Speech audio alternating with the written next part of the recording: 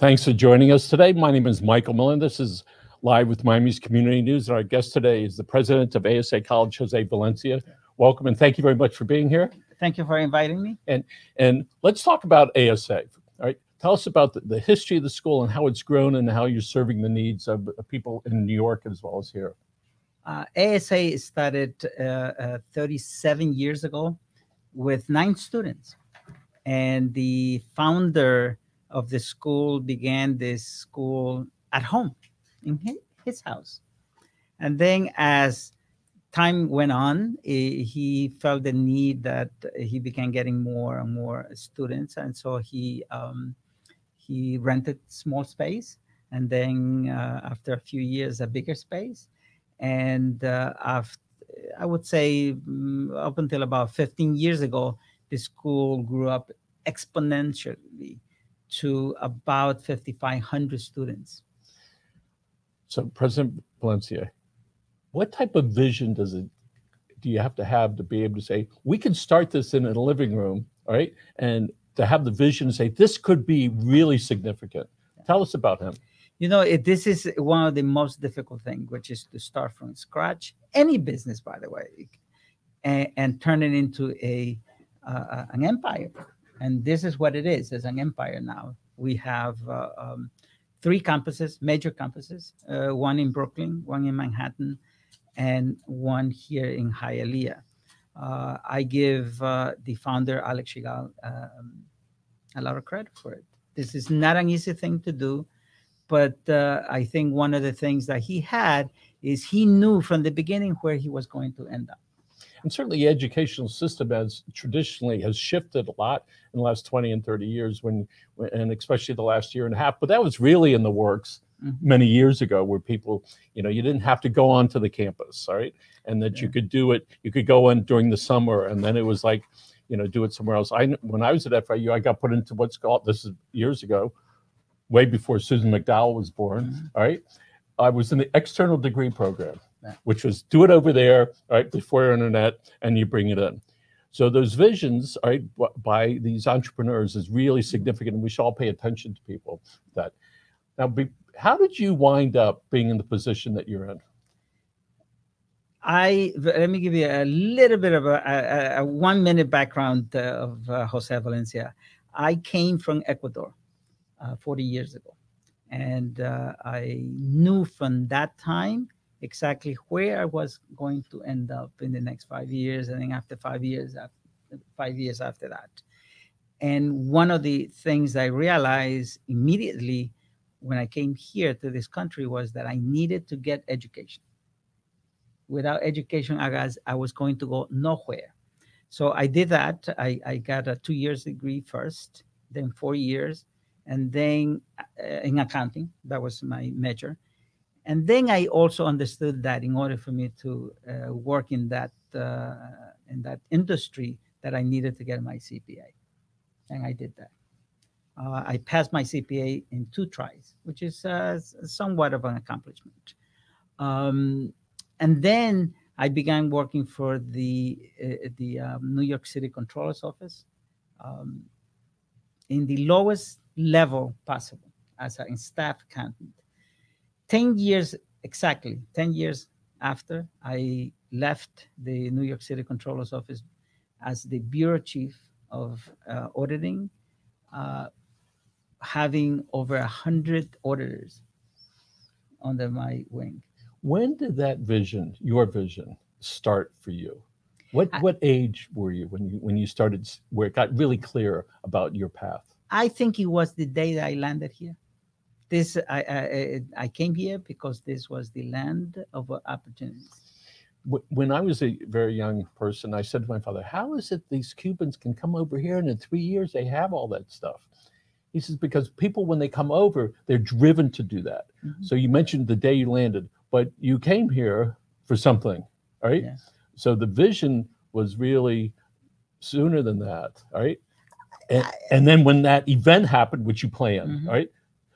What was it like that day that it was like, this is it? Was it a startle thing? Was it like, well, this is the plan and it's a smooth?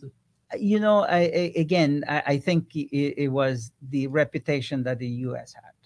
And I had that in my mind. So when I came here, I said, no one is going to give me anything unless I get it myself. And in order to get things, I have to get an education first. And then after that, by the way, the number two thing that you must have in order to succeed is you have to work hard. Someone else is in your same level and is not working, and therefore you're going to say, you know what, I shouldn't be working that hard. Then you're bound to fail.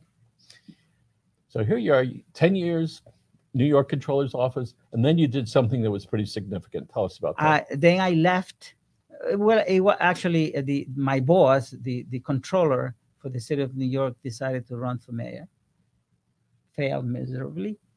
And then I said my first phase in my professional life ended at that point. So I could go either three ways. I could stay in government, go to work for a CPA firm, or go and work for a nonprofit. I decided the nonprofit way because I wanted to give back to the community. The nonprofit that you chose, because ultimately that you decided to go there, whether it was your only offer or one of many. Why did you go to that one in particular? Because this organization assisted immigrants. And one of the two passions that I have is education and immigration.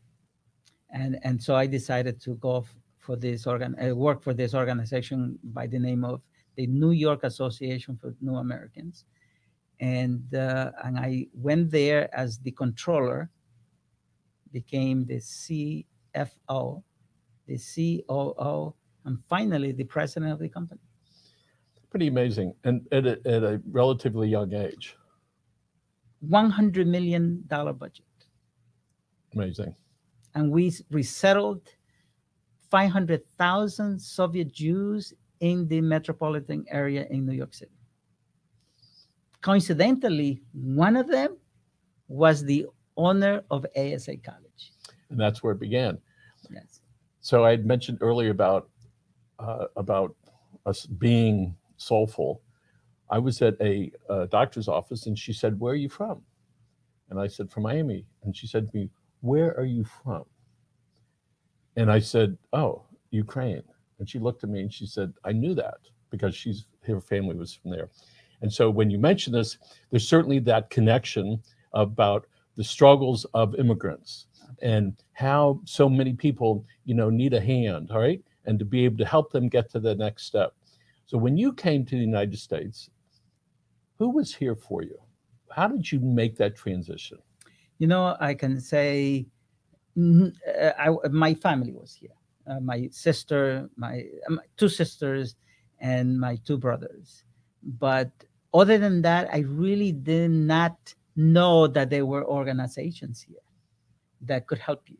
And I never asked for help. I just did it on my own. So here you are, you're working for this organization that's on $100 million budget, helping resettle immigrants, and you run into the president of ASA College. Absolutely. And one of the things that I spoke to Alex Shigal, that he needed to participate in this organization as a board member because he needed to give back to the community who helped him. You lassoed him. And he did. And he did. He became a board member. And that's how my relationship or my connections with ASA began. After 17 years at this organization, nonprofit organization, I decided that I needed to go back to my roots, which is the Hispanic community, and try to help the Hispanic community in any way I can. And sorry, and where was the nonprofit? It was in Manhattan, New York. So you said, I want to, all right, so you have to help Hispanics. So Hispanics, and therefore it took me about a year to find a suitable organization. And I found one in the Bronx because that's where the needs are in the Hispanic community. I was speaking with now past the Reverend, name was Reverend Green. He said to me, Michael, do you know who winds up with Habitat for Humanity homes? And I said, who's that? He says, people that fill out the forms. And if they don't fill out the forms, for sure they can't get them. It was that kind of awareness. This is about 30 years ago. I went, oh, so people need to have direction, somebody to be able to here, try this and this. And I think it is all of our responsibility to lend a hand when it's needed. But with you, it's something special, right? Because of the things that you chose to do with your life. Absolutely. And I went to the Bronx, and the Bronx is a whole different borough from New York City. I mean, there's 5 boroughs there, and the Bronx is the most difficult one. The need for social services is so great. People with drug addiction, homelessness, AIDS epidemic there. I said, no, I got to go there. Where does that come from in you? How did you capture that need, desire? I think it's something that is deep inside me, and the way I behave professionally, I behave personally. I'm one of 11 brothers and sisters, and in my family, I'm right in the middle.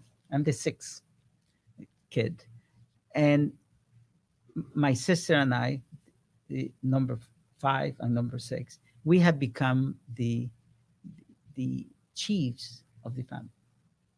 We are the ones who resolve issues in the family, and we really do it not only with resources, our own resources, but also providing advice. So it's something that you have it or you don't. And I do that professionally. You know, I'm going to give you an example of someone at the New York Association that came in. This particular woman came for help. Her husband beat her up. She was involved in a very bad domestic violence. Had 4 or 5 kids. I put the entire resources of the agency. I called all of the chiefs of each of the departments and said, I want this woman to be self-sufficient in 30 days. And we got them on order of protection. We got we selected the schools for the kids. We gave them the family money for food. We gave them furniture. We got them an apartment. The whole works. Pretty fulfilling work. Oh, absolutely. You know, since my work in NIANA, that's the acronym for this organization, I have come to realize you cannot save everyone. You can save one at a time. You can save one person at a time. And I think that philosophy has come with me, has accompanied me all of my professional life, including here at ASA. So when you look at that, you say, okay, so you're the president of ASA College. So you have an opportunity to do it one at a time here, one here, and one here, and one here. And as you've explained, the education is not just important, it's vital. And it gives all of us a chance to be able to figure out things that are going on inside and how to do that. Let's talk a little bit about the school. Yeah. So I went to work to the Bronx. I figured that would be my last job, professional job, until I got a phone call from Alex, who said, when you came and asked me for my help to become a board member, what did I say? Yes. Okay. I'm asking you now to come to ASA. I need you. They were undergoing a middle stage process, and they needed someone with a financial background. How long is it from the time you called him, that you met him, and then you called him and said, I need you on the board, until you received that call?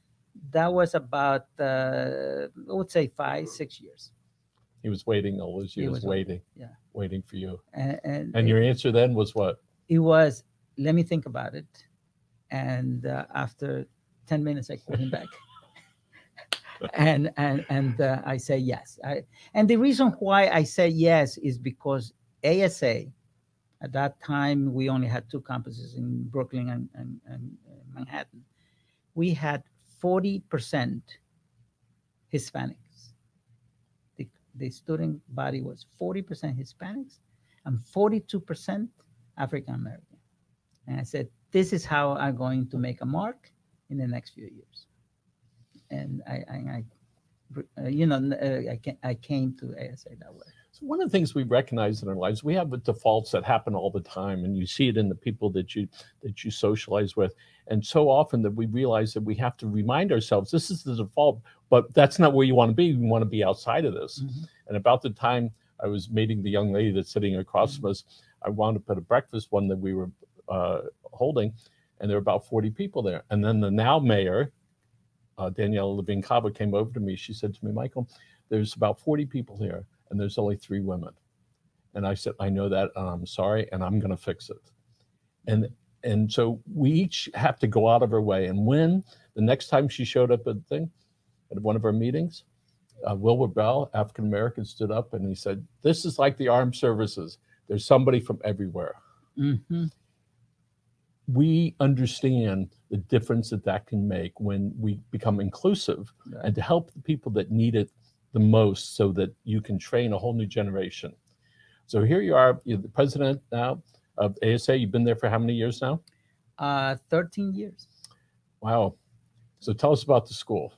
I have to tell you, of course, my opinion is biased, but this is happened to be a very, very good school. In fact, we underwent a strategic planning process about a couple of years ago. And one of the things that I decided is to come up with a slogan for the school that described what it is. And I came up with one. And he said, ASA is the college of choice for New Yorkers and Floridians. Nice. Now, for people that are saying, what does ASA stand for? It's sort of evolved over the years, but tell us. ASA actually stands for ASA. That's the name. Okay. It actually did come from a name, but I would prefer to say ASA is ASA College. Okay. This stands for excellence. It stands for respect for our students. When we see one prospective student walking into a door, we don't see, oh, here comes somebody who is going to be paying. No, here comes somebody who is going to be graduating from ASA. Sometimes the mentors that are around people that may not even know that they're mentors see something, all right, that maybe even that person doesn't see. They don't feel it, or maybe they're not confident about it. So how do you get your faculty and the staff to be able to support and help people become their best? This is one of the most difficult things, because in any somewhat large or semi-large organization, it's very difficult to get everyone in sync. But this is what I do. This is my job at ASA, is to be the face of the school, but also to make sure that everyone is going into one direction, the one from point A to point B. And it's extremely difficult, yet, it has to be done. And everyone, what do I want from the staff? I want, number one, to show respect for our students. Our students are number one, no matter what. Once they come into the school, they deserve to graduate. And in order to go from day one to graduation, it takes so many steps. Filling out the application, convincing them, by the way, that ASA is the right school. Then we have to help them with financial aid, setting up the classes. Then after that, teaching them in the best way that we can. So, President, when people look at those forms, sometimes it's overwhelming because they get really anxious. And even though they might be simple, right? Do they say, I need some help? And you can sit down with them, you sit across from them, and you check off the boxes that are needed. Because a lot of people get afraid of that, and we see that, right? There's no question, by the way. Our students, by the way, are not your typical students, okay? In a lot of instances, our students are the first to go to college in the family. So this is not something that, this is the third, fourth, fifth generation that are going to college and graduating for getting masters. No, these are our students. A significant number are First time. That becomes a generational thing. Meaning, in 50 years from now, Grandpa, he was the first one in the college, to graduate from college. So it's not just getting education; it's setting a standard for their family and for their future families that follow in line. Pretty significant for us. You were just honored you were asked to join an organization, I want to make sure I have it right, Florida Association of Post-Secondary Schools and Colleges. Yes. Yes. Tell us about that. One of the things that the president has to do is, like I said, is to be the face of the college, and we have to. The presidents have a higher authority, a higher objective, and that is that we need to sell the whole system of private colleges to the community. So this association is an association of private schools, and we try to raise the importance of why you need education, and we are competing against governmental colleges that offer significant benefits. We offer good education, and if you compare graduation rates, default rates, any other criteria that the government imposes on private colleges against government-funded colleges, we come out better. Because people try hard. Now, tell me, how many years has the association been helping people? This association has been, I believe it was founded about maybe 5-6 years ago, and it's important to do this. So, and they deal with the legislative issues. Absolutely. And trying to bring awareness to the people that create the laws and that can support the laws. And so it's important that they, on this board, are people that are intelligent, that are movers and shakers. Absolutely. And sooner or later, if the people that help make the laws, need to become aware of these organizations so they can help. Absolutely. And by the way, I just want to say that there is a sentiment among some people, and also in Washington, D.C., the state legislatures and local governments against private colleges. We're called the for-profit colleges. We're not for-profits. In fact, we make less profits than some of the nonprofits. It certainly is a misnomer. No question. When we hear nonprofits make money, they hire people, they have people in the community, they provide a service, right? And so I get it, all right, in the sense that everybody's providing a service.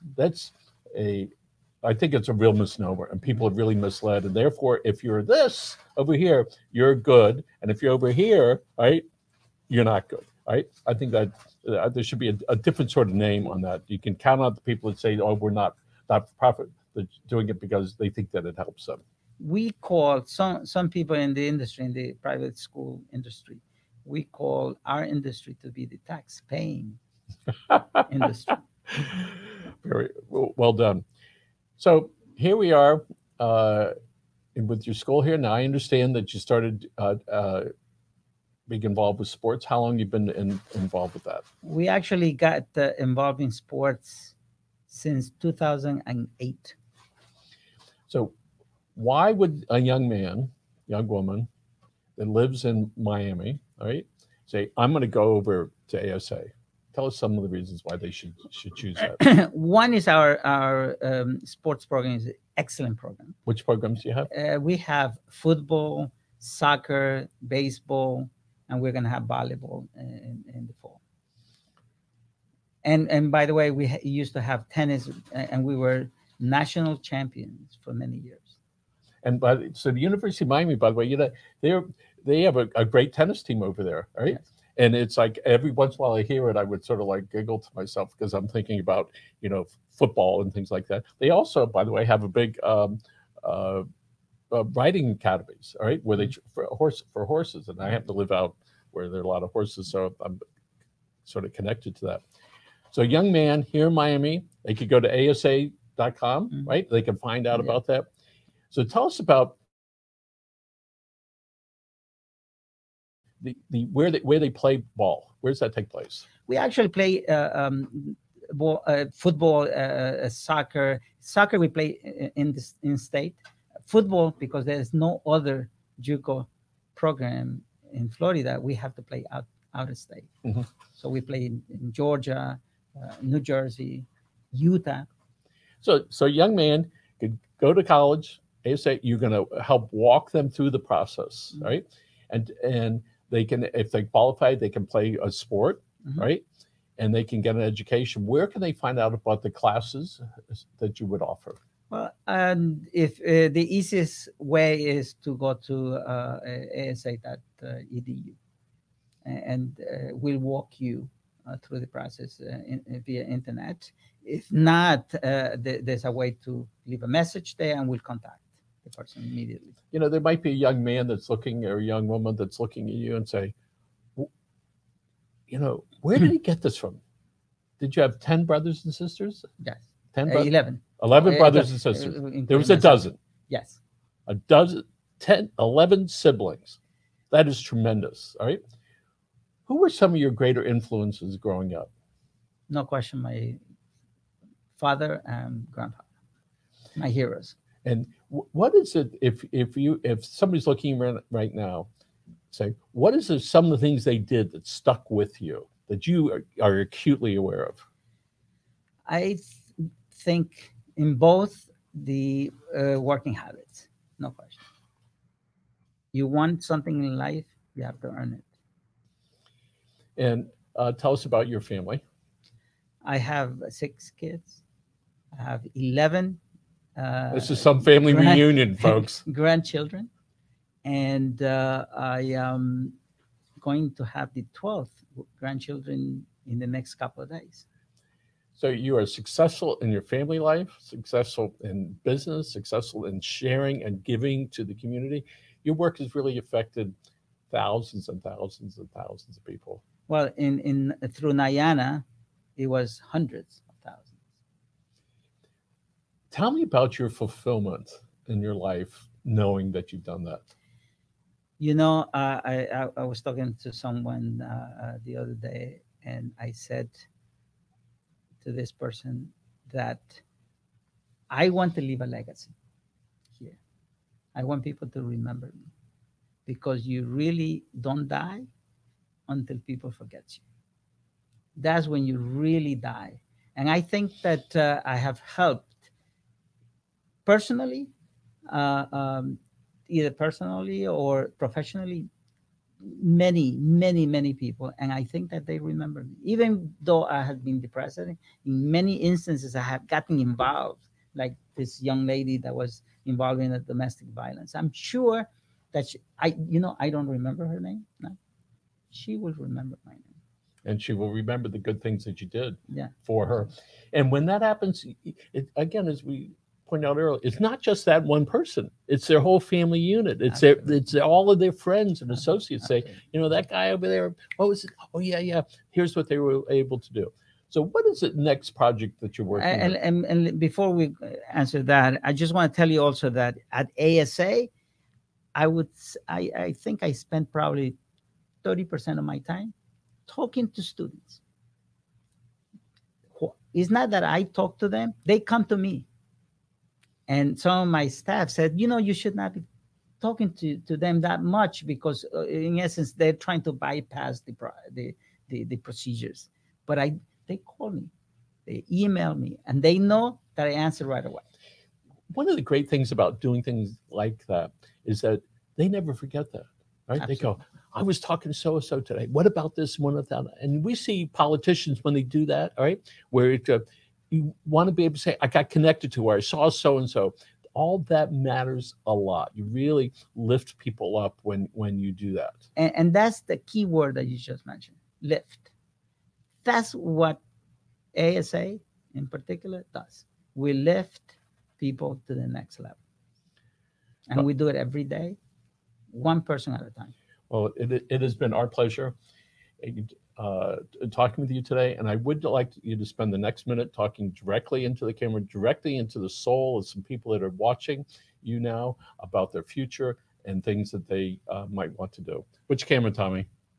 Right over there. Well, what I would like to do is all to the young men who are planning their future. Like I did, you need to start with education. And you need to pick. I would prefer that you pick ASA, of course, but pick a school and go to school, study, and study hard, and graduate. Important, because in your next step, in your next level up, you are going to require education. Education is the key that opens doors, and you need to do that. Of course, come to ASA, and we'll tell you all of the programs, wonderful programs that we have, and hopefully you will be enrolled in our school. Thank you very much.